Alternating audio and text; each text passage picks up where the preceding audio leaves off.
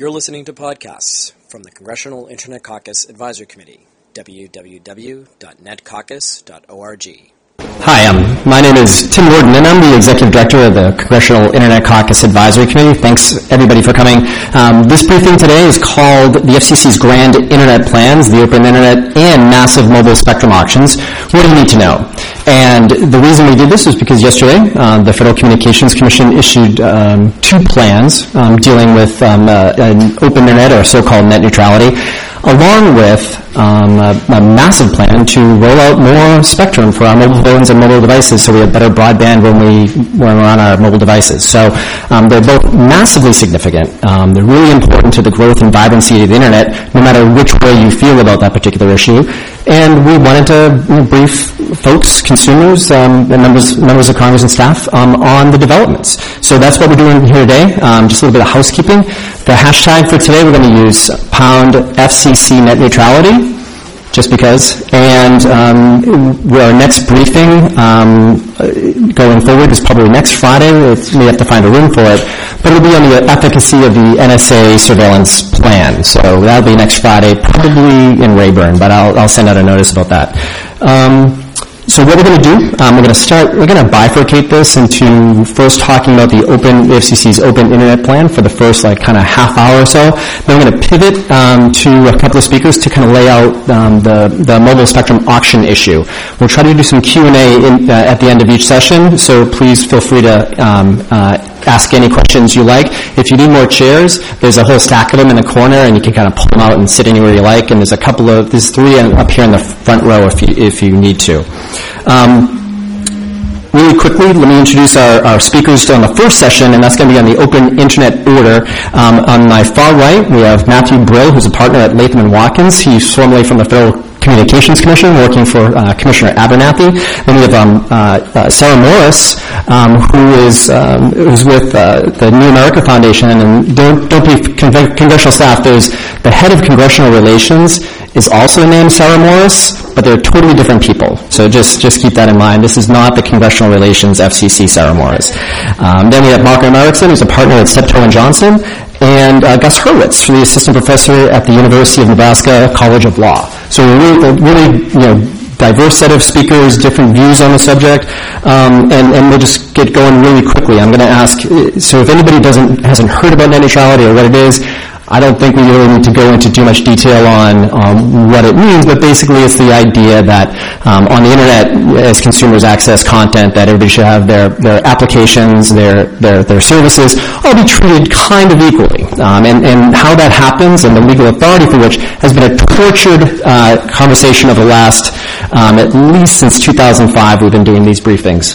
So let me just really quickly, I think the FCC they laid out their plan yesterday. Chairman Wheeler had a vote on his notice of proposed rulemaking, and I'm going to ask Matt to tell us how we kind of got here. And we were here in January 17th after the DC Circuit Court struck down the previous FCC chairman's plan for the open internet, and this is like another crack at it, taking kind of cues from the DC Circuit Court's decision and trying to rewrite it. So Chairman Wheeler, the FCC chairman, had a vote 3-2, or at least 2 in favor, 1 concurring, and 2 against vote. And then we're going to ask Gus to kind of lay out what happens now, and then we'll go into some discussion.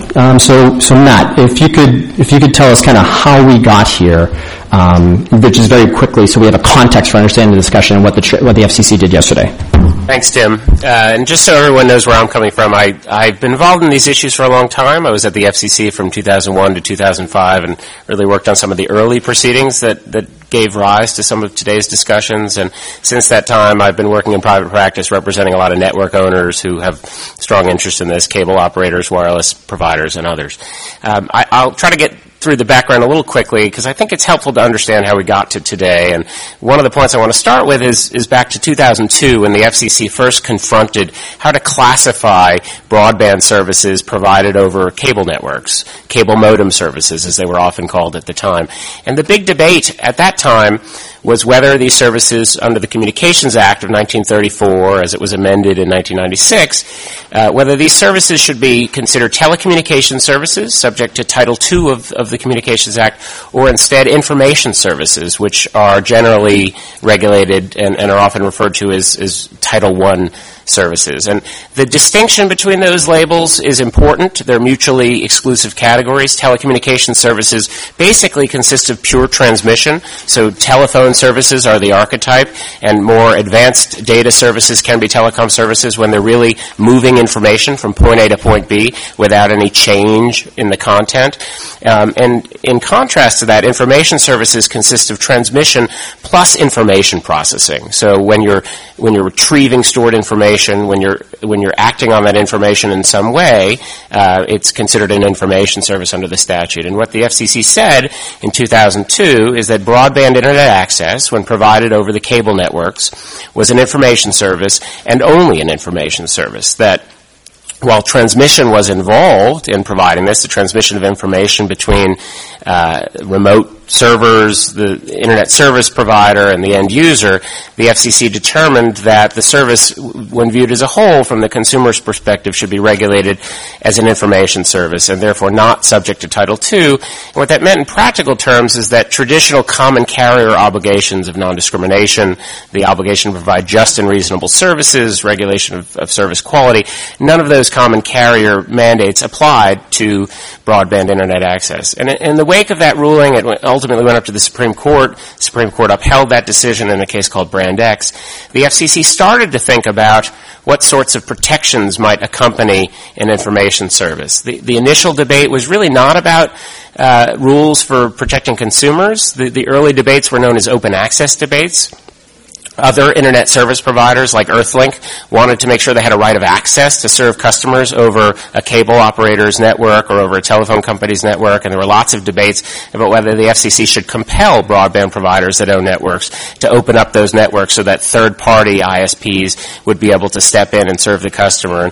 And those mandates were never adopted, although they were debated for years. And what really emerged was the early foundations of today's net neutrality debate. So we had principles at first that consumers should have access to content of their choosing without being blocked by their internet service provider, that they should have access to services, be able to attach devices that don't harm the network, and eventually the FCC codified a set of principles in 2005 that weren't binding but were a statement of the expectations of the agency and an understanding that the Commission would monitor developments in the industry. When there were allegations several years later that Comcast had throttled traffic that was peer-to-peer traffic using the BitTorrent protocol, the Commission brought an enforcement action against Comcast under the policy statement from 2005. That resulted in the first court case in the D.C. Circuit Court of Appeals, the Comcast case, where the court struck down that order saying that the FCC didn't have binding rules in place and hadn't justified under the statute its enforcement action against Comcast. And while that case was pending, the FCC had proposed its open internet rules that resulted in the 2010 open internet order, and that case went up to the D.C. Circuit again and was reversed in part in the Verizon decision. The FCC was upheld in its transparency requirements, requiring broadband providers to disclose important information about their practices, but its regulations that prevented blocking of internet traffic and that prevented discrimination in various forms were remanded to the agency, and that has brought us to yesterday's notice of proposed rulemaking. So I'll hand it off to Gus at this point to talk about the process going forward. Well, before I get to Gus, the part of the process allows me to save a little bit of face because I forgot in my opening to talk about our process, which is the Congressional Internet Caucus Advisory Committee hosts these events in conjunction with the Congressional Internet Caucus itself and its chairs, Congressman Bob Goodlatte here in the House and Congresswoman Anna Eshoo. The Senate side co-chairs of the Congressional Internet Caucus are Senator John Thune and Senator Patrick Leahy. The proposition here for this particular program is that the organization does not take any positions on legislation. This is a really good, or regulation. This is a really good issue to kind of illustrate that. All we do is host, as a platform, just balanced discussions on these issues, pros and cons, because the internet is astoundingly important and it needs to be preserved and cherished. So I applaud and thank the Congressional Internet Caucus and its co-chairs for supporting this program. Even though the co-chairs themselves disagree on these particular issues, I really would like to thank them and just explain that is our particular process. And as far as the process for the FCC, Gus? Okay, so to start in a similar vein, as a little bit of introduction, again, my name is Gus Horowitz. I am a assistant professor of law at the University of Nebraska College of Law, where I teach telecommunications, internet law, and regulation. And we have a great program with some really outstanding graduates doing important work in these fields. That's a quick plug because Sarah is one of our graduates. I'm going to talk about the process moving forward. I want to quickly start by putting a pin in the last point about the Comcast case. It's a really interesting question that we might want to come back to, of how the Comcast case might have come out had the FCC previously interpreted Section 706 as applying to the Internet. So in the Comcast case, it had previously said that didn't apply. So we might want to come back to that question. But the process moving forward. So what happened on Thursday? The Commission voted to adopt the Notice of Proposed Rulemaking. This is, as the Chairman has been very clear over the last couple of weeks, the real beginning of the process. It's a bit peculiar, the discussion that we've been having over the last several weeks about the NPRM, because it was leaked prior to the Commission meeting where it was supposed to be discussed and adopted. So all of the public input that's been happening over the last several weeks and public discussion has been premature until today. So what happens when the Commission adopts an NPRM? For those of you, and I hope most of you in this room are familiar with the Administrative Procedure Act, the APA. This is governed by ordinary agency procedure that applies to all agencies for the most part. The agency has adopted proposed rules. At this point, a public comment period is open. The rulemaking process here is referred to as notice and comment. The agency has given the public notice and now is waiting for comment. Over the next approximately 60 days, between now and July 15th, the agency will be accepting public comment. Following that, we'll have about another 60 days through September 10th. It's a 120-day period for reply comments. So the public can submit replies to the comments that have been submitted prior to July 15th through September 10th. So it's probably too early to suffer from FCC fatigue. It's never appropriate to suffer from FCC fatigue. And there'll be members that'll be, signing letters and writing during this process and submitting comments and reply comments during the entire time, as well as holding hearings. I think House Energy and Commerce is holding a hearing on Tuesday, May 10th.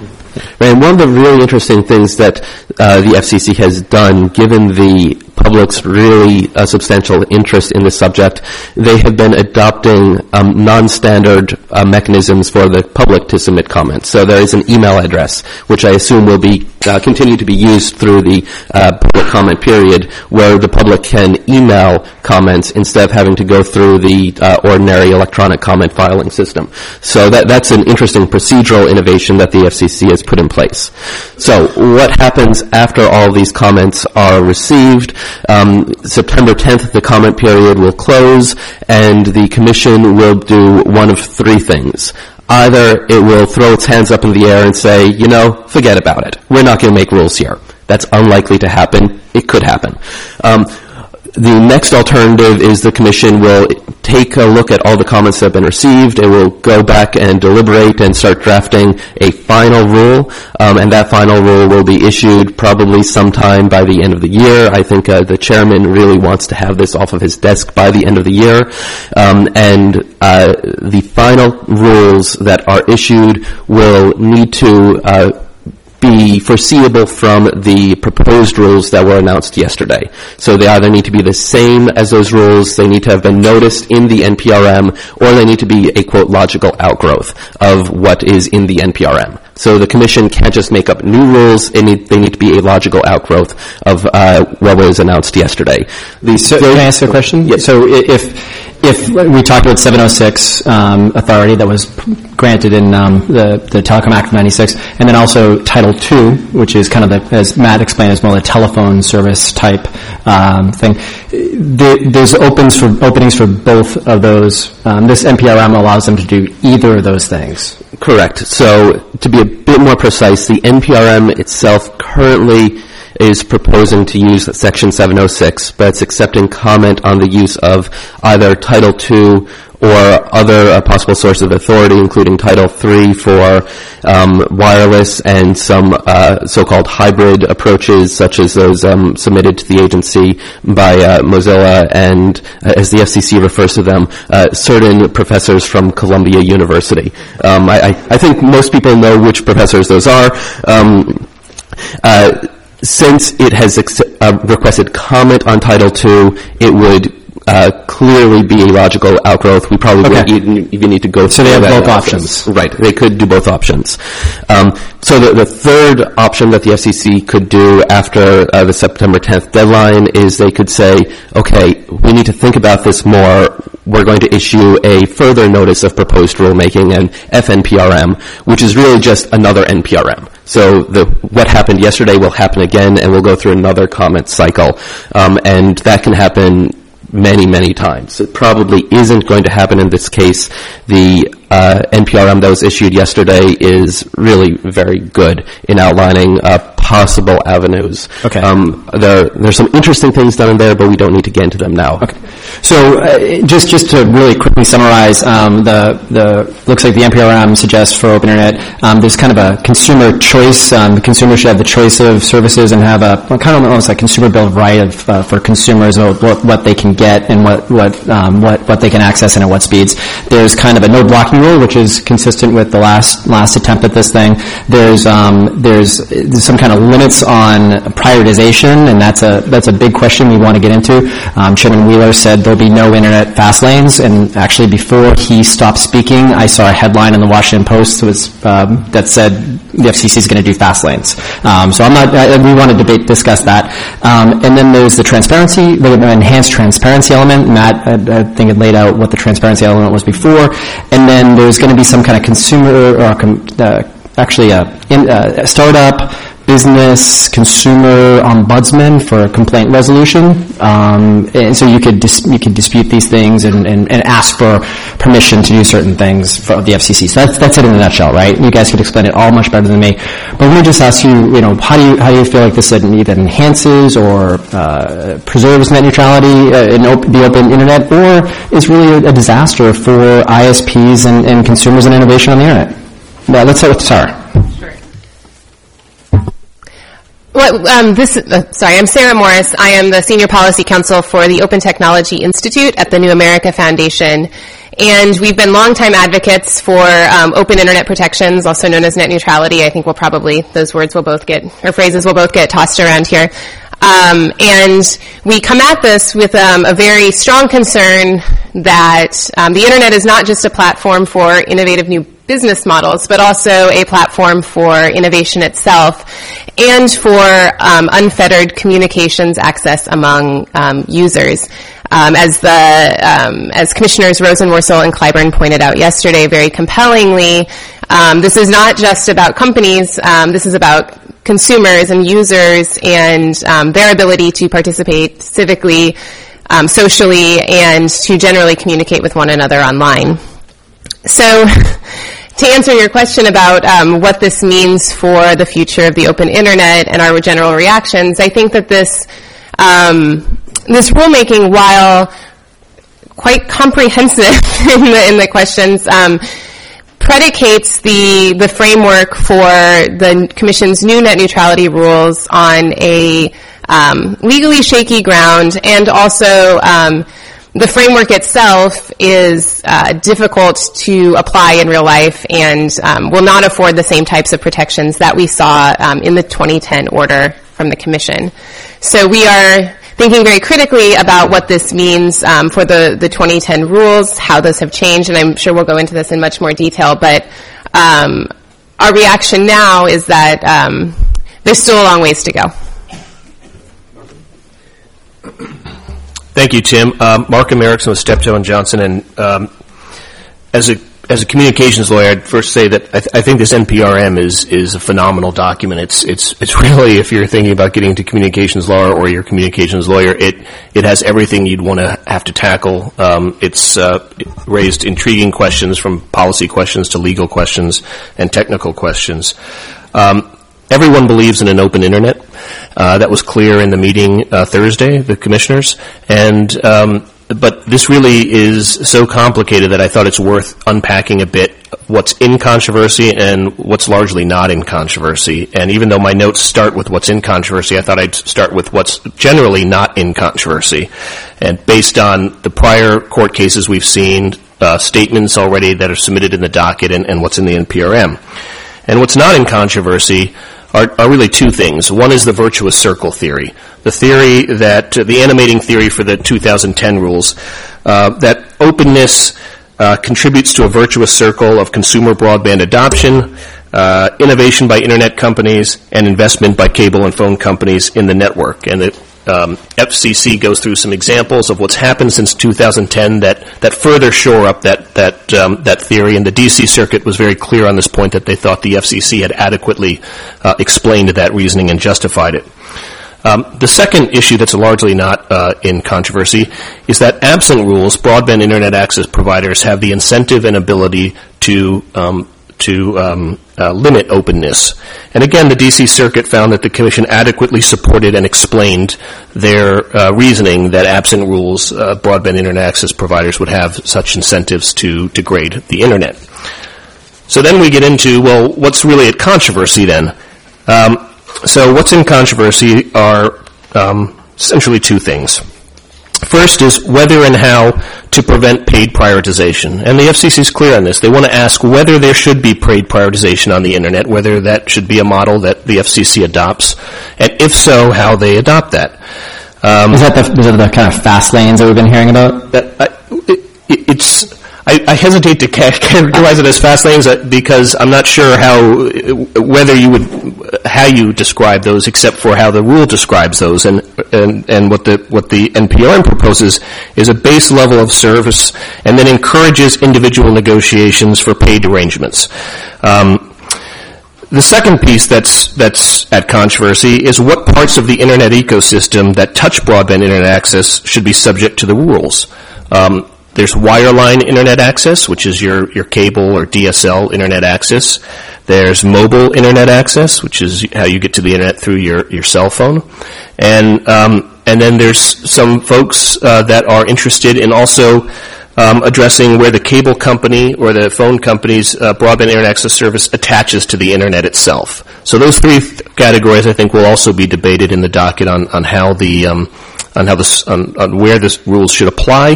The Commission has said they're not going to change the scope in that regard of the 2010 rules, that the rules will apply to wireline broadband internet access. With regard to mobile internet access, the rules will prevent a mobile internet access provider from blocking websites and blocking applications that compete with mobile telephony services. But they will not get into discrimination issues, which largely aren't in play if the Commission adopts its current framework anyway. And then the second issue, so the first issue at controversy is the scope of the rules. The second issue that's at controversy is the legal framework for adoption of those rules. And largely that's whether the Commission bases its authority on a provision in the statute that directs the Commission to take necessary steps to foment broadband adoption. And I'd say that I'd characterize it a little different than Sarah and say that the Commission actually has very strong legal ground to move forward under 706. The D.C. Circuit said so. The question is how far they can go under 706 and what kind of rules they can adopt under 706. The second is whether they anchor their rules in the voice and telephony statutes that impose common carrier obligations. That's the Title II framework. And the Commission does raise some questions about that. The third is whether they anchor some of this in the rules, the statutes that apply to mobile services, Title III. And then lastly, there could be some other theories of jurisdiction, ancillary jurisdiction, in whether it's based on the cable statutes or some other statute in Title I that they can use to justify some part of the rules. So there's a lot that's been in the news about the legal foundation to the rules, but I think it's important to refocus some of this that really there's a lot of controversy on the scope of the rules still, and that's why the rules themselves, the proposed rules, and the order that accompanies them is so long, it's almost 100 pages, because there's a lot in controversy and a lot that's been asked. All right, so Gus, Matt, there's a lot said. I'm not going to tell you how you should respond, because there's a lot on the table: 706, Title II, wireless, fast lanes, prioritization, blocking, solution, search of a problem. Feel free to comment. Let me start with a couple of points, because I agree with a lot of what Markham said, but not everything. In terms of the things that are not in controversy, I wouldn't fully agree that everyone would say broadband providers have an incentive to cause harm. I mean, the view of many of my clients that provide broadband services is they're operating in a competitive environment. They want to provide the best possible service to their customers, and they understand that if they did something harmful to consumers, that there would be a real price to pay in the marketplace. I think most of us can realize today the old examples that were trotted out as the basis for net neutrality rules just would never happen. The old example when I was at the FCC was that what if a provider denied access to Amazon.com and shifted traffic to BarnesandNoble.com, or what if a provider shifted your attempt to reach a certain website to the website of an affiliate. There would be a massive consumer backlash, congressional and FCC backlash. Such conduct would immediately be condemned, and it just wouldn't occur in today's marketplace. There are debates about the extent of competition in the marketplace, but I think we'd all agree there's enough competition that providers would never engage in that behavior, and I'd argue they have no incentive to. There are fair debates about whether some of the priority arrangements that can be called discrimination or could be called novel and innovative business arrangements, whether those are good for bad or consumers, and whether there are incentives to engage in them. And I think Markham's right. A lot of the action in this proceeding is going to be about paid prioritization, the degree to which it should be regulated or not regulated.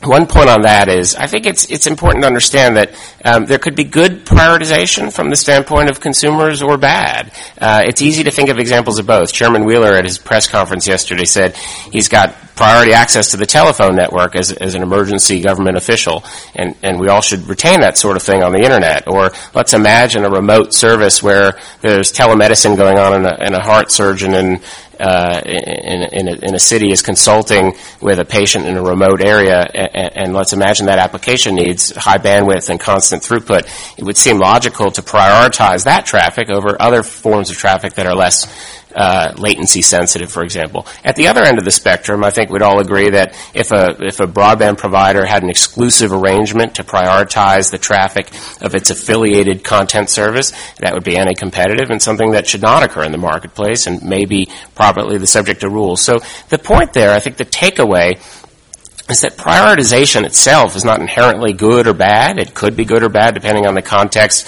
depending on the competitive effects, depending on the consumer effects. And whether we're under Title II or whether we're under what we're calling Section 706, I think the Commission has appropriately proposed to judge these things on a case-by-case basis. And the choice of legal authority isn't going to affect that in the end. They're proposing, regardless of what legal authority they choose, to make context-specific, case-by-case judgments about the appropriateness of certain behaviors, and I think that makes sense. I mean, one part of it that I think is missing from this debate, Markham mentioned the scope, is if we're worried about consumers having access to the content of their choosing, the threats to that openness certainly don't come only from broadband Internet access providers. And I'm interested in hearing Sarah's view on this, and groups that are arguing for open Internet protections seldom talk about threats from outside of broadband ISPs. But we have real-world examples occurring all the time. Last year and this year in retransmission consent disputes and program carriage disputes, content owners have withheld content from customers to essentially punish a cable provider that won't come to terms. And often consumers are collateral damage in that struggle. They couldn't get access during a retransmission consent dispute between CBS and Time Warner Cable to CBS content online because CBS withheld it from Internet access addresses belonging to Time Warner Cable. Even though some of those customers weren't Time Warner Cable video customers, they may have been over-the-air broadband viewers, they may have been DirecTV subscribers. And the odd thing from my perspective is that those who who support a role for government in promoting openness don't seem to be talking about those sorts of conduct, which are not hypothetical. They're actually occurring. So I think if we're going to have this debate about the role of government and if government is going to make judgments about what sorts of blocking or discrimination are good or bad, it's hard to have that debate without looking at other players in this ecosystem, without looking at whether a content owner or other service providers are themselves acting in ways that violate these principles. That's interesting. I wasn't expecting to hear retransmission consent in this discussion. But it raises a question for later. I have thousands of questions. But Gus, you want to address the elephant in the room? I will address several elephants in the room. First, I want to start by saying Mr. Brill is a wise and learned man, and you should listen to everything he said. I also would have brought up retransmission consent as an example, and I'll start. I guess the example, the metaphor is like, let's say Google says that they're not going to allow their search service to be used by. The analogy is Google would not allow. You can. Time Warner can't use it, or Time Warner Cable can't use it, but Cox can. Right. Over their internet service. Right. Or it may have that power. Or Netflix. Or Netflix could say, hey, Comcast, cut us a better deal, or we're going to cut off Netflix to you, and your customers will be harmed as a result. And there's a really interesting history here. The bottom line, the baseline to take away from this history is the content side very frequently has as much or more market power than the distribution side. But we, as a society, we like the content side. It seems valuable to us, so we tend to side with the content side. And this distribution stuff, it's boring. It's just copper or fiber in the ground. Why are they getting so much money? So if you go back and look to the 19th century, the telegraph cases, there was major litigation, congressional investigation of the early telegraph companies because it looked like they were acting anti-competitively and harming the public in how they were treating the news agencies. And after a substantial investigation, what the government realized was, hey, this is really the AP. It's really the news agencies who are the bad actors here. And the entire investigation shifted to focus on the AP. And this is in many ways the same dynamic. Both the content side and the distribution side, these are big firms. These are big corporate entities. They're fighting stuff out. Very frequently, the consumer gets stuck in the middle, and very frequently, we turn to our initial attention, our initial blame to the distribution guys because we like the content guys. And then we realize, hey, it's actually the content guys who are exerting as much or more market power in a consumer-harming way. Now, to get back to the original question that this time down the line started, is the open internet order a good thing or a bad thing? My general view here is it's a bad thing, but for a somewhat particular reason. We're going to, no matter what the Commission does, unless it goes for the option that I outlined before, initially that it won't do, saying, no, we're not going to do anything here. What's going to result from whatever the Commission does is another probably 2 to 4 years of litigation, followed by or simultaneous with 2 to 4 years of bickering over the details of implementation, just on jurisdiction and implementation issues, without having a substantive issue before the Commission.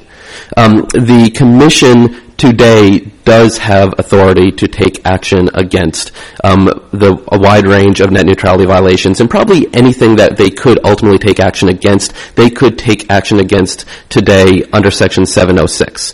And so my preference would be for the Commission to say, okay, we're not going to make rules here. We're going to wait for a case-by-case, a real problem to occur and adjust it on a case-by-case basis. And I'm curious, can you give me examples of like what host of horribles can you name that the FCC right now has 706 authority, given the Comcast decision and given what they did in Madison River, which was sealed?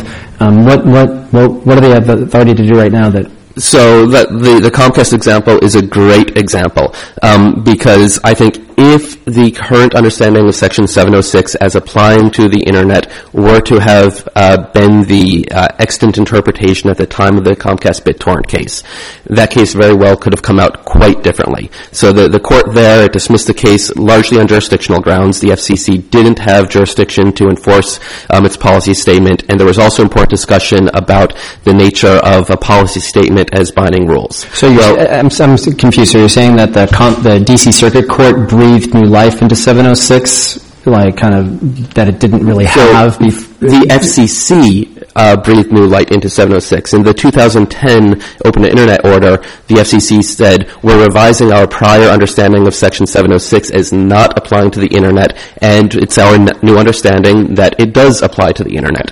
And under basic principles of administrative law, agencies can change their prior interpretations. And in fact, there are two really important cases here. They're both FCC cases.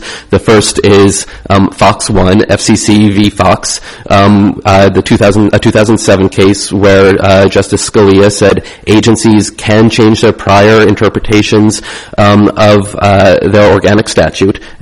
The fact of a previous interpretation doesn't bar them from doing so. And then Fox 2, a 2012 case where the agency, it was a fair notice case. This was the continuation of the prior Fox case, where so long as entities subject to a case-by-case adjudication have noticed that the agency might take action against them, the agency can take action against them, and they can change the rules in an adjudicatory setting. Okay. And this dates back through January 2, a line of Supreme Court cases going back 60 years. Okay. And were you going to get to the elephant in the room, Title II? Yes, sure. We're in lightning round here. Lightning round, I agree exactly with Matt. Okay. The question of Section 706 versus Title II, this is a knob adjusting, on the one hand, the agency's burden of proof with the level of formality the agency needs to go through in order to enforce the statute. The key question with Title II is the unjust and unreasonable discrimination provision. There's a safety valve in there. There's express language saying it doesn't prohibit, it only prohibits unjust and unreasonable discrimination, and under Supreme Court case law, that's express language that would need to be given meaning. Okay. I have a ton of questions. I do want to go to the audience for some questions. I think there's a... Can I respond a bit and you can respond. In the meantime, get your questions ready. The fellows from C-SPAN will come around with a boom mic, so just speak into the mic. And So I want to talk a little bit first about what's different in these rules versus what was in the 2010 order and why that's important, particularly in light of this dialogue that has started to unfold about the beauty pageant of whether we like content providers or ISPs more, and why the distinctions matter here from an economic standpoint. So I wanted to point out something that I think is interesting from a structure standpoint of the proposed rulemaking, where the Commission is trying to sort of track the buckets that held the rules in the 2010 order. That was the transparency rule, the no blocking rule, and the non-discrimination rule. Interestingly, in this NPRM, they talk about the transparency rule and some adjustments they'll make to it. They propose to make to it. The no blocking rule as it's modified here, and we can talk about specifics if folks would like. But then instead of going to the non-discrimination rule, they go to codifying an enforceable rule to protect the open internet that is not common carriage per se. And this is important because this represents a really critical distinction that the D.C. Circuit pointed out, which was you can do the rules, FCC, that you wanted to do in the 2010 order, but you can't apply them to non-common carriers. And this is why the FCC is sort of bending over backwards trying to figure out how to both protect against discrimination online, but to do so in a way that allows individualized bargaining and negotiation by carriers.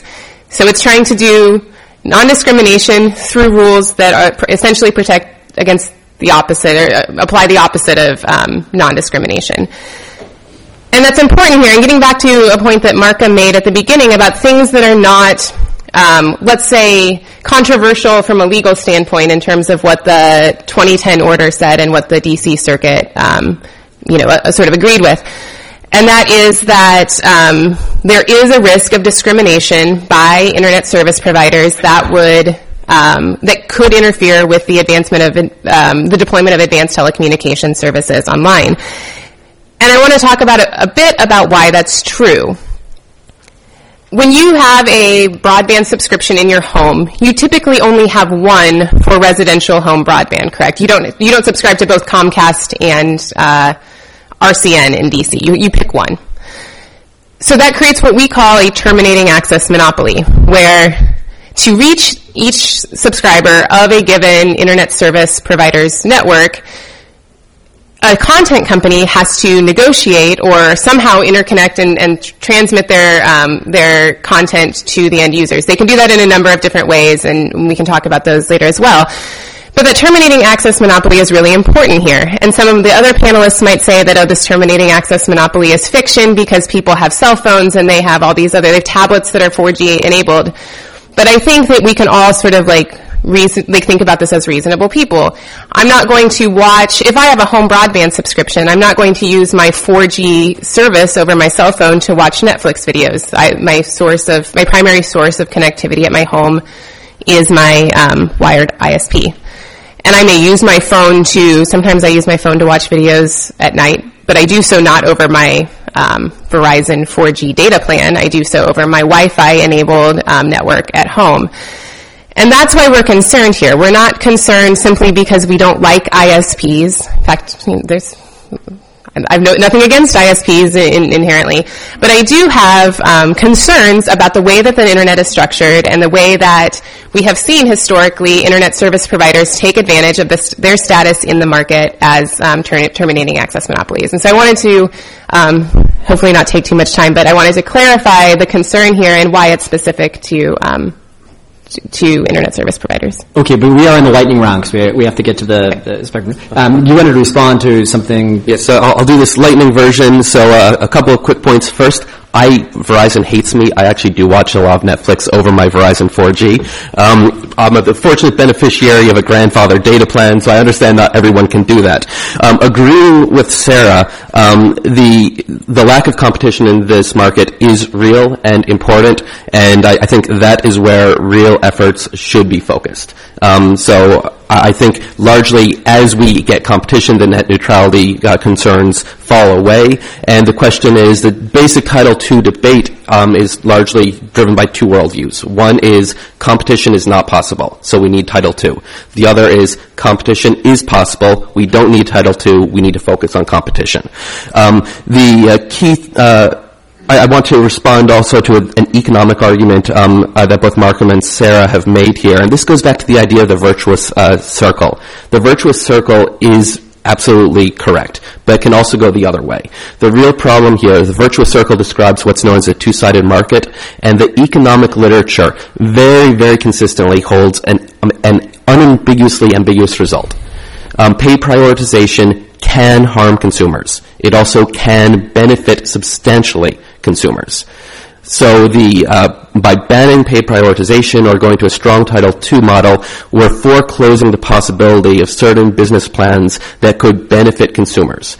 And if you look, can I just ask you to clarify? We've been talking about Matt laid it out very well what Title II was, but there seems to be a lot in the press, a lot of conversation is that Title II is this common carriage, and it's been around for 80 years, and over that time, common carriage in telecommunications has a lot of things attached to it. Like over the years, there's layers and layers of regulation. So sometimes people say, well, we're going back to 80 years rather than innovating. What do they mean by that, and why is that not a problem? Just very quickly, and then maybe Markham can kind of say, why is that not a problem in this particular proceeding? So the basic question with Title II is we don't know what will happen. Title II has a lot of provisions that would, by virtue of reclassification, automatically apply to the Internet ecosystem, and the FCC would need to go through a process of waiving most of them. Okay. And there'd be a lot of fights. It's called forbearance. Right, it would need to go through this forbearance process. It's not clear. There'd be a lot of fights over what needed to get forborne. And as companies develop new business plans, this is a really important transition that I'm about to suggest here. If agencies want to develop new business plans, they might need to go to the FCC and affirmatively get approval through forbearance, which can take up to 15 months in order to develop new business plans. So the existing model is you innovate. If it's bad, you get sued. All right. So once you get approval, then you can innovate. So innovation, I've been heard, innovation by permission. Do you think that's right at Markham? Well, excuse me. I think that what's one thing that's correct is that there is literature that says that a two-sided market can be beneficial, and that's where I sort of disagree with Sarah in that I think Chairman Wheeler, I think clearly in the NPRM is embracing paid prioritization. He's not trying to figure out a way to get out of it.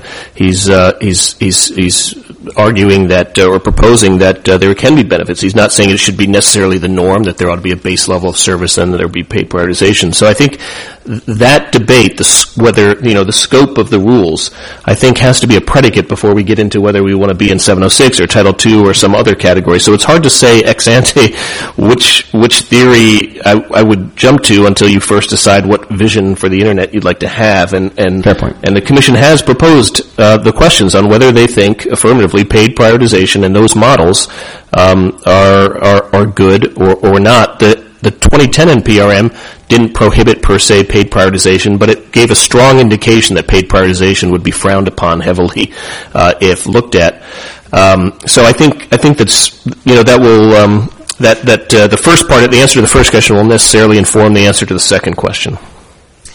A couple points on Title II, since it's so central to this debate. I think there are a lot of misconceptions about it. One is, this isn't a policy-driven choice that the FCC has total discretion to make. Some advocates talk as if, if we're not happy with the content of the rules, we'll just pick Title II just to drive a certain result. And that's really not how the law works. What the FCC did in classifying cable modem service in 2002 and classifying DSL and other wireline fiber-based broadband services in 2005, wireless services and all other forms thereafter, was to look very closely at how the service is provided to the consumer, to analyze the functions, and to make a technical determination of how that fits under the Communications Act. And the Supreme Court affirmed it on that basis, saying it's the factual particulars of the service that drive the classification. So the FCC can't just disregard facts and say we would prefer a different outcome. I mean, to be sure, if the FCC had a record showing that Internet service is provided differently today and those functions aren't what they were,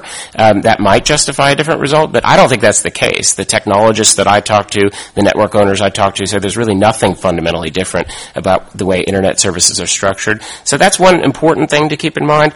But also, to Tim's question, I mean, there is an enormous amount of baggage with Title II, and it has historically required tariffing of services, price regulation, service quality regulation, and just an intensely regulatory framework that many people feel is just ill-suited for the dynamic, competitive Internet ecosystem. The FCC has tried to address those concerns by saying we can forbear or waive some of these provisions, but in my experience, having been at the FCC and having been an advocate before the FCC, that would generate a ton of uncertainty about whether that forbearance is going to work, whether it's going to stick, whether a court's going to uphold it, whether a future commission's going to undo it. So a lot of that uncertainty is the concern. And finally, there is a huge spillover risk. If the FCC looks at transmission in Internet access and tries to pull it out and say that transmission is going to be viewed henceforth as a separate regulated common carrier telecom service, well, guess what? Everybody else in the Internet ecosystem is providing transmission too. So content delivery networks like Akamai and Limelight, backbone providers, Cogent and Level 3 that have always been providing services on an unregulated basis outside of Title II, and even edge providers, large ones with their own networks like Google and Facebook and many others, all are providing transmission to get their content from servers to ISPs. So there would be an enormous destabilizing risk that if you're going to say one piece of transmission within the Internet is going to be regulated for the first time as a telecom service, well, then many other forms of Internet transmission likewise might be regulated as telecom services. So from my standpoint, having watched this debate, I think if the FCC wants to achieve certain protections, and we now have a rough consensus, a lot of the broadband providers are willing to agree with the FCC on certain baseline no blocking rules and certain review procedures to ensure commercially limited, commercially reasonable and otherwise appropriate arrangements. I think we can forge a consensus around that, but Title II is something that won't ever lead to consensus, is going to lead to tremendous uncertainty and fighting. So Matt has hit on a very interesting point, which I think is in many ways one of the things that will be the undercurrent of the debate, which is where do you want to see uncertainty lie? And AT&T in its argument said that they think there's too much uncertainty with the commercially reasonableness standard, and they said it's going to lead to their litigation over the deals that they arrange and uncertainty about what kind of arrangements that they get into. And then they propose a safe harbor that says that if it's not affiliated, if they're not engaging in an agreement with an affiliated provider, or it's not affiliated content, that there should be some sort of rule that would be okay as long as there's this baseline of internet service. They want to put a finger on some certainty there. So I think we are we've had 10 years of litigation and rulemaking because this is it is a debate about where the uncertainty lies. Is it with consumers that are maybe nervous about access to the content in the same way they've gotten to, edge providers that are nervous that they're going to have to pay more, or that they may have to be forced into relationships to pay when they haven't before, ISPs that are worried that they may be foreclosing potential revenue sources, or whether under Title II the FCC can get the forbearance issues right. And I think I would argue that's where it's going to be impossible to get to consensus about all of those, and it's the job of the regulator to figure out how to bridge those gaps after the right policy has been determined. I did, speaking of forbearance, we were supposed to start the Spectrum round 5 minutes ago. So if I could, Tim Donovan and Allison, if you could forbear a few more minutes, I did say I could grant a few questions. Anybody in the audience has a question for the Open Internet folks? They're going to bring a boom mic over to you. You're not going to hear it in the speakers, but it is live. So just raise your hand and ask a question. The Netflix deal. I heard that the Netflix to Comcast deal, in fact, does not touch the internet. That it's a private line between them, and so it's from Netflix network to the Comcast network. In terms of paid prioritization, would people, in fact, be able to do these side deals where they do direct-to-direct lines, completely bypassing the, quote, public internet? Well, I think I'll let the legal experts answer that. Probably it's like paragraph 89 or 90. But I will say that when Chairman Wheeler was walking out and someone from the press asked him about that specific question, he said this does not apply to the Netflix deal. Yeah, I agree with that, and let me try to explain why quickly.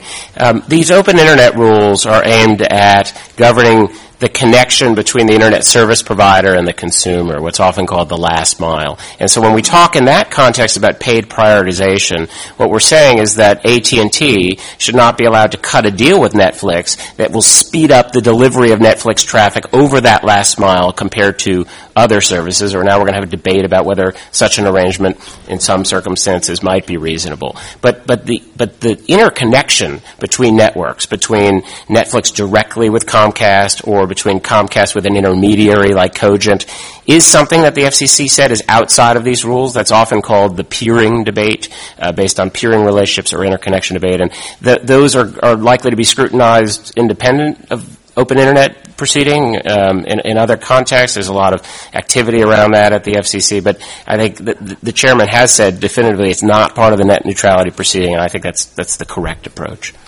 Just jump in. So I represent Netflix. I'll give you full disclosure on that. But I'd say that although the chairman has proposed the NPRM not to extend the rules to those interconnection agreements, it does ask whether it should do so. And the argument for those that say it should is if, let's say, you have rules that prevent some kind of arrangement where in the last mile the AT&T or the ISP is not able to extract a new charge from the edge provider, the content provider, but they could do so outside of the last mile. So they're able to accomplish outside of the last mile what they couldn't accomplish inside the last mile. That's the argument for why it should be extended. Whether the FCC will agree with that view or not, or whether they think it has to be in a different proceeding, we don't know yet. But certainly there will be advocates that say those issues have to be addressed in this proceeding. I would add too that I think that the fact that the Netflix Comcast arrangement is coming up as a controversy in light of the net neutrality debate is evidence that the network neutrality rules worked. In that they protected the network from on the last mile towards the end user from unreasonable discrimination. And in fact, that discriminatory behavior and pressure points moved simply to a different point in the network. And so the worry here is that, again, given the internet service providers terminating access monopoly to the end user, that is, they are the only pipe to each individual user, they have the ability to not just extract fees from content companies or CDNs or whomever, but they can extract fees that are not grounded in market-driven rates. They can essentially charge a toll based on what they believe they can charge. Charging. Just want to respond quickly because I just think that's fundamentally wrong. I think it's important to understand that there isn't one pipe that Netflix has available. And I think what made this deal possible is a marketplace where Netflix, in the case of Comcast, actually has 40 separate routes into Comcast network. So we have backbone providers like Level 3 and Cogent. We have content delivery networks of the likes of Akamai and Limelight. And historically, Netflix has used all of those routes to transmit traffic. It perceived its own economic benefit as cutting out the middleman. And instead of relying on a Cogent, coming up with an economic arrangement in which it did a direct deal where it lowers its cost structure. No one made Netflix do that. Netflix came up with the idea. Netflix is saving money. So I really resist the idea that somehow net neutrality had anything to do with that or somehow there was any coercion in that. Think about it in common sense. Netflix is in an ideal position with merger proceedings pending and net neutrality proceedings pending. If it wanted to use the regulatory process to avoid a deal like that, it had enormous opportunities. They voluntarily went into a commercial arrangement because they thought it was a good deal for them. And putting on my engineering hat for a moment, this is a nice demonstration of an important point about the technical architecture of the Internet. And when you talk to the technologists, they will tell you, the engineers will tell you that the Internet is not neutral. It isn't a concept that has a technological meaning, and one of the reasons for this is the physical design of the network. Where you connect, where you interconnect, has a great deal of influence over how effectively different sources of traffic will be handled by the Internet. I want to highlight that it's nothing new for Netflix or for anyone to use a private connection to connect to or bypass parts of the public network. This, in fact, is what Level 3's business model for a long time in their content delivery business has been. They have a private fiber network that they use to allow firms to bypass the congestion of the public internet, the various peering points, and latency issues, and directly connect with the destination ISPs. So that's not from an engineering perspective, an atypical sort of design. But I think Matt raises the factual question, which will have to be addressed in the rulemaking. So if those 40 routes are congested, if a program is so popular that you have used up all the capacity, and the ISP says that you'll have to pay us to open up another port to gain the capacity to reach our users, that's the first question. The second one is that rate subject to market forces, or is the ISP able to choose a number based on super competitive business models? So that'll be the question in the docket. And a really nice twist on that, though, is from an antitrust perspective, we generally focus on power to set prices. Netflix is in a different sort of position. They're in a position to set congestion because they represent such a significant portion of the traffic going through those interconnection points that they have a different form of market power there. They can really set the congestion levels.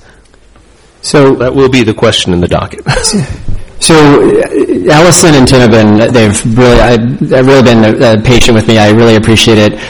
There are so many questions I want to ask, and I think there's like 5 questions in the audience that people want to ask about the open internet rules. Perhaps if the panelists stick around for just a little bit while we go to the spectrum round, we can perhaps at the end you can come about ask questions of the open internet folks. I think going forward, it is the beginning of a process. There are many questions. There's still things in this order that are notice of proposal we're making that I don't even fundamentally understand, and I've been working on this a long time.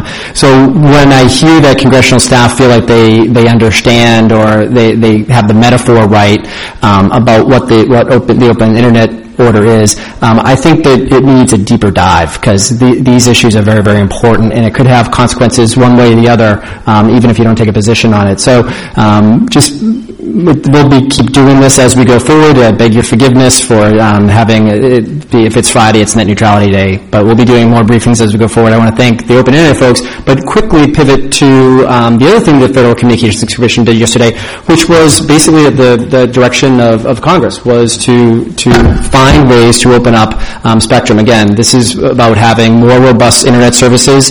There's on the right side of the table here, there's a concern perhaps that we won't get access access to the services for whatever reason, maybe bad behavior on the part of ISPs. On the left side of the table here, we have folks to talk about what the FCC did yesterday, which was to open up or try to open up a massive set of spectrum, which is the kind of oxygen for our mobile devices, so that we could have more wireless connectivity. And so to speak on that particular topic, we have Allison Remsen from Mobile Future. We also have Tim Donovan from the Competitive Carriers Association. And they're just going to lay out what the FCC did yesterday. In short, the FCC basically induced or incentivized the TV broadcasters to kind of give up the spectrum that they own as the public airways, and in which case they'd kind of auction it off for better mobile services and more broadband. And the question, there was a lot of concern going into it about what the FCC would come up with. Would it be a good rule that kind of was fair market based and addressed everything else, or would they have put their thumb too hard on the scale and favor one company over another when it came to these auctions? You know, does the best bidder win, or is government kind of skewing it a little bit, or do they find it a balance? And so that is a different thing. Was a report and order that they made yesterday. Yesterday on the open internet, there was a notice of proposed rulemaking, which kind of goes on and on and on and on.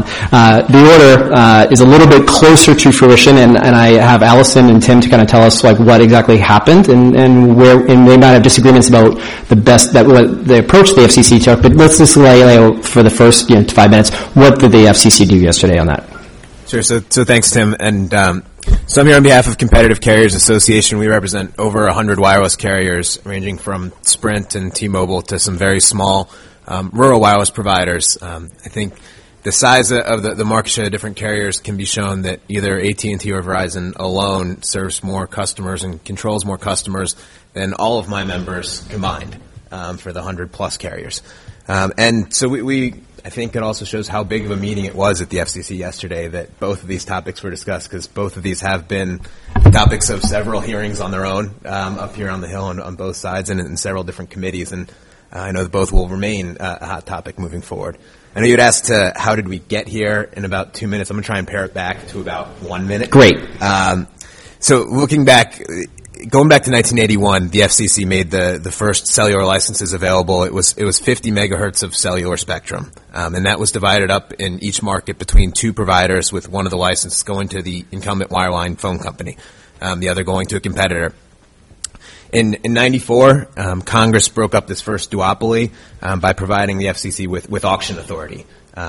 This was big, and this passed, as we'll see, a common theme here, as a pay-for. We could probably have a whole session on how spectrum is more than a pay-for, but for getting spectrum legislation through, an important aspect is that spectrum is a huge pay-for, because it generates a lot of revenue for the Treasury for use of a finite taxpayer-owned goal. So we had through the 94 omnibus set up the 120 megahertz of PCS spectrum, which we brought to the market, and that brought in new competitors. For example, the Sprint today exists because of the PCS auction, as well as several other of my members. This auction authority was expanded in the Balanced Budget Act of 97. Again, none of these really say the Spectrum Act of so-and-so. And then the last major huge spectrum auction was 700 megahertz spectrum, which was created through the DTV switch, where switching from analog to digital TV, you're able to repack broadcasters and free up some prime low-band spectrum. Moving forward from that point, for several years, we had discussion of S911 in the Senate, the jump-starting opportunities for broadband spectrum in the House, ways at looking at setting up this incentive auction, a framework that came out through the FCC's broadband plan, at how you could incentivize broadcasters to relinquish some spectrum or to share some spectrum to free up more spectrum to fuel the mobile broadband networks that consumers are increasingly using. And we talked about how net neutrality was an NPRM adopted yesterday. The Congress adopted the Spectrum Act portion of another big pay-for package in early 2012. That NPRM was adopted September of 2012. Through the lobbying and notice and comment proceeding, leading to a report and order that was adopted yesterday. There's still some work to do on some of the fine points, but the general framework for the auction and for spectrum holdings was updated yesterday, which finds us here without a full, several trees order to read through at this point, but with a general sense from the Commission in the meeting yesterday about the direction that they're looking to go with incentive auctions. So they didn't actually publish the order. They gave a preview of the order. Even though it was an order, the notice of proposed rulemaking, they actually published the rulemaking even though it was 110 pages. That seems weird, but... I'd be surprised if we come in at 110 pages. Okay, so it's a big deal. A lot of stuff in there, a lot of which would be probably too much for the scope of this. But just generally, let me just ask Allison, how does this benefit consumers? How does it benefit, app companies, mobile providers, et cetera? Yeah, no, absolutely. I mean, I think that this is the order coming out today was really great news for pretty much everyone. Anyone who has ever sat staring at their phone at that loading symbol of doom, hoping to connect or, have an app timeout. I mean, this is really good news. This is, as Tim laid out, this is a process that we've been working on for years now, trying to get through the Commission. We've all seen this tremendous growth in the apps economy and through all kinds of mobile services that we're increasingly relying on and depending on going forward. And I think that, from our perspective at Mobile Future, we represent kind of a broad swath of the wireless ecosystem. Carriers, AT&T and Verizon are members, some equipment suppliers, a lot of app developers, other folks who are doing really innovative work in mobile. So for all of our members, this was a good moment and a good opportunity to know that there will be spectrum in the pipeline, several years down the road. But, from our view, it was interesting to see, the chairman, all of the commissioners, and the commission staff really spent a lot of time on this, trying to move this item forward. And I think that having more spectrum in the pipeline, even though it's going to take several years to reclaim from the broadcast, they set out a very complicated process to get here. So it's no wonder that we might not see the order for a few days. But there's a lot of moving parts here, and I think at the end of the day, this is good news for all consumers and wireless users, and particularly for mobile innovation. So this process takes a long time. You have to say to the broadcaster as well, they have to say, well, I'm going to give up my spectrum, sell it back to, or give it back to the government. The government's going to have an auction. People are going to buy it. The broadcasters will get compensated. And then the people that actually get the spectrum then have to kind of build out networks based on those frequencies, on that. So it's this huge process, right? And I guess the concern was that there's very few companies or institutions with the wherewithal financially and technically and the employees to actually do that, capitalize, have the infrastructure. And I guess but the concern is, shouldn't we have innovation or younger, smaller companies be able to get into this game? And I guess there was talk about maybe adjusting the rules so that you could have other companies with less capital and with less wherewithal actually get into that game. Did the order address that balance at all? It did. And I think the fact that we're both here praising the order is a strong testament to the work that the chairman, the commission, that the task force, and the bureaus all did to get this right. A couple of points that they did that will really help innovative companies be able to participate in this auction. A big one was the geographic size of licenses offered. If you only offer a spectrum piece that covers the entire nation, there's very few networks and carriers that would be able to bid for that. We, on behalf of our smallest members, we had pushed for small cellular market areas. There's 700, some of those in the nation. They're more granular. The original FCC proposal would ask for economic areas. There's less of them, but the problem there is that they're all tied to economic areas. Through a compromise proposal, we were able to reach partial economic areas, which allow rural carriers to provide service in their home markets, while still allowing larger carriers to piece together the puzzle pieces to serve a larger footprint where necessary. So that was a big step to allow some of the smaller, innovative companies to be able to participate in a general threshold issue to getting into the auction room. The other big one was the reserve spectrum, and this was a much lobbied and fairly controversial aspect of what the FCC adopted. What happens there is that after a threshold price is reached, where FirstNet has all of their sufficient funds to move the broadcasters that have volunteered to participate in this process, then above and beyond that, up to 30 megahertz of spectrum will be reserved for those that are not dominant carriers in those areas to make sure that they are able to gain access to this important spectrum and be able to build out networks. So let me ask Allison. Senator Thune and several of the members of the Senate, Senator Thune is our co-chair of the Congressional Internet Caucus. He sent a letter, expressing concern about the government favoring some companies over others when it comes to this spectrum auction.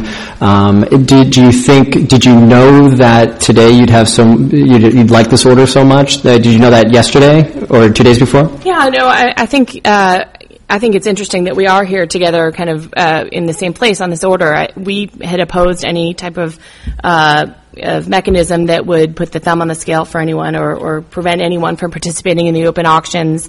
We've had a long track record of auctions here in this country, and open auctions have been very successful. So I think the biggest takeaway for me, though, out of yesterday is that, neither Tim nor my carrier members got everything that they wanted out of it. But at the end of the day, we saw among all of our members, I think, some very strong interest in participating in these auctions, and that is critical. We need both, very vibrant participation on the wireless side, and we also need very strong participation on the broadcast side. And I know that, the broadcasters have been watching this process kind of warily to see what the activity is going to be, what is going to be at stake here. We were very encouraged to see, the Commission is going to be spending a lot of time over the summer and going into the fall to help answer the broadcasters' questions. And I think that at the end of the day, I think we're going to have a pretty vibrant auction and broad participation on both sides. There's also, you mentioned in just how we got here, the Budget Act, and there's a financial, the American budget and balanced budget and revenues. There's a big question about how the auctions play into our federal coffers. Right, so there's a big aspect of this that's financial, that you need to raise enough money in the auction to cover money that we've already budgeted. Is that correct? So can you explain that a little bit? Sure. So there's an interesting dynamic at play here where spectrum policy is passed as a pay-for, and then on the other hand, Congress has also explicitly directed the FCC not to look at revenue as one of the factors. The FCC is directed to look at making sure there's not an excessive concentration of spectrum and to make sure that small businesses and rural carriers are able to access spectrum. And I think a lot of that is because Congress realizes that spectrum is very valuable, and with a good auction structure, carriers will be showing up to bid. It sends a strong message to the broadcasters when carriers ranging from AT&T to Public Service Wireless serving a rural piece of Georgia outside of Macon all came out with statements yesterday saying that with the rules adopted, they are interested in participating. And for a broadcaster who's looking at what's coming and seeing, well, is this a good opportunity for me? Is it not? When you see 100+ wireless carriers say, I'm in it, and I'm going to show up and I'm going to play, that sends a strong signal that they should take a good hard look at participating. So the FCC did not do this with a view to maximize the amount of money that they would make. What if it was a total failure? Well, that no one wants it to fail. Everyone, of course, wants it to be a success. Congress laid out some pretty key objectives here to fund a public safety network, and then also to pay down the deficit. And so, of course, we want to make sure that we're able to meet those goals and exceed those goals, and to raise as much revenue as possible for the auction. I think that the order and the kind of the roadmap that we've seen, we haven't seen the details of it, but I think that, from what folks have heard so far, they're definitely very interested in participating and see this as a great opportunity on the wireless side, and hopefully the broadcaster will see it as a great economic opportunity as well. And you had mentioned one of the oversight letters. There were several that came in, and I'll also throw in another co-chair where Congresswoman Eshoo weighed in with another group of her colleagues, stating how these goals are not mutually exclusive, and a well-structured auction that brings a lot of carriers to the table can raise significant revenue.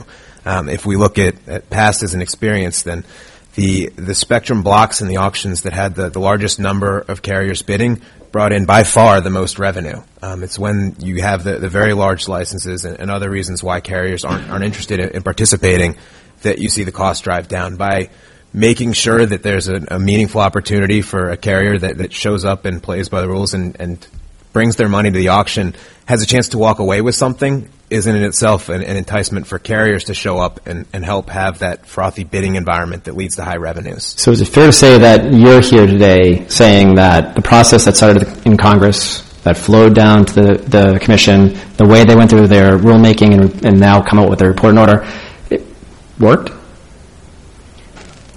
I mean, where everyone's waiting to see the order, everyone, wants to see the auction succeed and wants to see how it goes. I think it might be premature to take a victory lap at this point until we get through the auction process and make sure that we're, that everyone's participating and we are able to reclaim as much spectrum as possible. The last thing I just want to add here is we're focused on the carriers, but, really what is at stake here is for all the wireless users out there and the innovation that we're seeing from companies across the country, around the world, and making sure that, the networks can support that traffic and anticipate what's going to be coming down the road 4 or 5 years from now.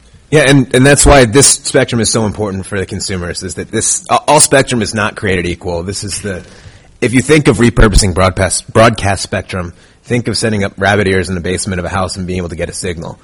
This spectrum goes longer distances, giving it great coverage in rural areas, and also has great in-building penetration for when you're, for example, in a hearing room, being able to use your device, or when you're at home watching Netflix. So it's like mobile broadband on spectrum, on steroids. Yes. Yeah. We have like 1 or 2 minutes. I can go to the audience for a question on the incentive auctions. And otherwise, I do have kind of a weird question.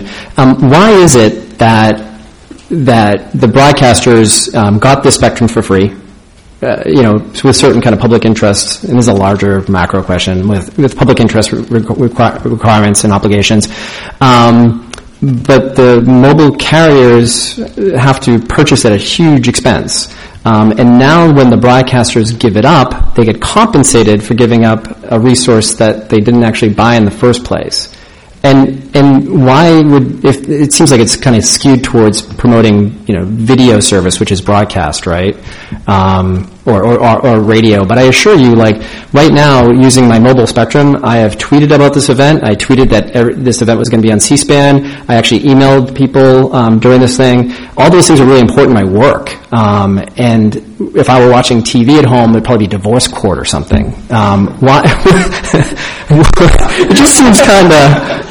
Can you want to weigh in on that one? Or? Well, I mean, I think it's important to look back at how we got here. That it wasn't until that 94 that Congress looked and said, "Hey, we shouldn't be just allocating the spectrum, giving it to different stakeholders. We should be auctioning this off and having some market forces at play within a competitive framework to make sure that you're able to have multiple competitors, but rather than just turning over this very, very valuable and very finite resource. You can't turn on a spectrum machine and make more spectrum. This is it. So it's a way to make sure that there are market forces at play to entice the broadcasters to actually show up and take a good look at this.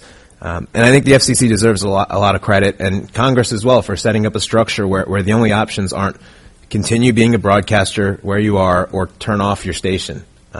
They finished a test recently showing that spectrum sharing works for broadcasters, and there is a pathway forward for a broadcaster to stay on the air, to serve their same customers, and to receive a portion of the auction revenue without changing their business plan. Awesome. Final word? No, I just think this is a great opportunity for the broadcasters also to kind of rethink their business models. Everything else is evolving, and this is a good opportunity for the wireless community and for the broadcasters, and look forward to seeing it play out well. And Tim, so there's huge benefits for consumers. You'll be able to tweet out more. There's huge benefits for taxpayers and for the Treasury when those revenues do come in.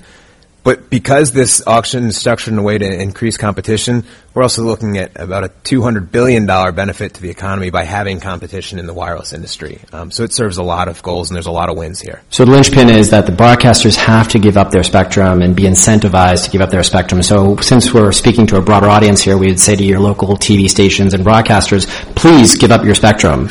And seeing as we're saying this... voluntary. It's purely voluntary. Give it up. And seeing as we're saying this over C-SPAN, which is a service provider provided by cable, I think that's fair, right? So, but let me just, I guess for both of the speakers, I want to thank you, and I think frankly, no matter how you feel about it, you have to at least thank the folks down at the Federal Communications Commission for a brutal couple of months, and they're going to go into another brutal couple of months going forward. So, sympathies to them, and also thanks, and thanks to the Congressional Internet Caucus and its co-chairs, Senators Thune and Leahy, and Congresswoman Eshoo and Goodlatte in the House side, and thanks to all the speakers. I really appreciate it. Thank you.